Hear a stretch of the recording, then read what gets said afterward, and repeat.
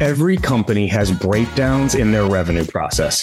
Sure thing deals slip into next quarter, competitors creep in and swipe deals away at the last minute, and deals getting single threaded that don't get to power. These are just a few examples of revenue leak, but there are a ton more, and they're preventing your team from reaching their sales targets.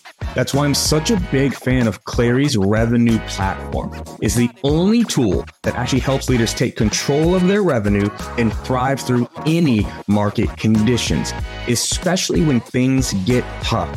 You can't afford to miss a single detail, but you also can't be leading by gut.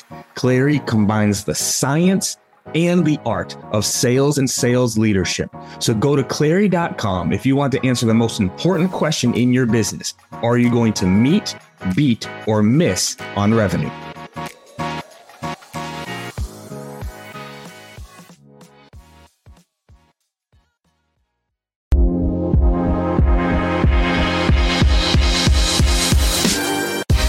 Welcome to the Live Better, Sell Better podcast with your host, Kevin Dorsey of Inside Sales Excellence, the #1 Patreon group and YouTube channel for tech sellers and tech sales leaders, where we dive in deep for tactical advice on how to book more meetings, close more deals faster, and lead sales teams to success.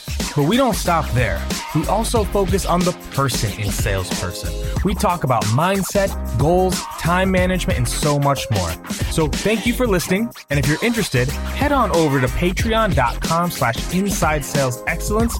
Now with that, grab a notepad, get ready, and let's dive into the good stuff. How do you make discovery feel like a conversation? Because it can, as a buyer, feel like, oh my God, like, let me just check these 20 questions off for you already. Like, how do you keep it feeling like a conversation versus just checking questions off a list?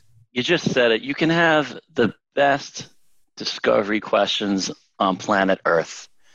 But if your discovery questions are not based off of what the prospect literally just told you, it will be an interrogation. Based on what they just told you, of course, you're going to run out of things to ask on a certain topic, but they said something. Oh, that's interesting. I'm going to ask something else about that. Now, if they said something that's not relevant to me, okay, I'll move on. But if they say something that's a trigger, my questions are going to be based on what you just told me. And that's the best kind of discovery. Mm-hmm.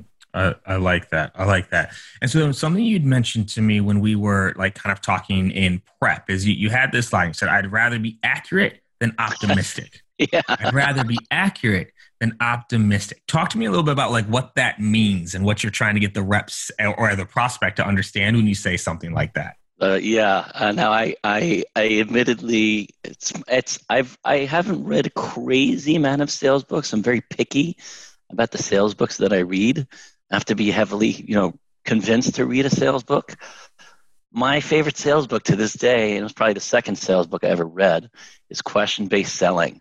Yes. I just love that book for so many reasons.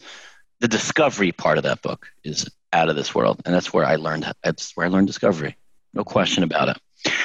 He talks about how specifically, if you could probably use it in other stages as well, but he specifically talks about it in a stage where you sent out an agreement and it was supposed to come back for some reason. It hasn't come back or whatever. I'm sure it can be applied in other situations. And at that point, you just want the prospect to help you. So what you do is you say, hey, Kevin, and by the way, I did post this on LinkedIn a while back, and I can't tell you, there were a number of AEs that have reached out to me and said, Charles, this has literally helped me or gotten me to close this deal when I haven't heard from the prospect in a while. And it's such a great feeling. And the email or even on the phone is, hey, Kevin, wondering maybe if you can help me out here for a second. I'm having a meeting with my CFO tomorrow, next week, whatever, or my VP of sales. He or she was expecting the agreement to come in last week. I'd rather be more accurate than optimistic here. What what do you recommend I can tell my CFO or VP of sales in terms of what to do next? So the I'd rather be more accurate than optimistic is indirectly communicating to you like, I'm cool with the truth and I'm not pushing anything here. I'd rather be more accurate than optimistic. It's totally okay. And that takes pressure off of the prospect. It's almost like a mini version of it's okay to tell me no. And this is something I learned, or I should say was re-emphasized from Sandler. We took a Sandler training a while ago. One of the coolest things that we learned, so simple, is the main reason why a prospect will ghost you is because they are afraid to tell you no. So I love always telling the prospect, I'd rather be more accurate than optimistic here. It's okay to tell me no. Don't worry about it. I'll say that all day. So that's a mini version of it's okay to tell me no. And then most of the time, I've never experienced anybody that hasn't responded to that in my sales career. They will respond and tell you how they want to help you. So that's what that's about. I love it. One of my former top reps, David Karch, salty old dog. I hope you hear this. I love DK. His thing was always, I love yeses. I'm okay with no's, but I hate maybes.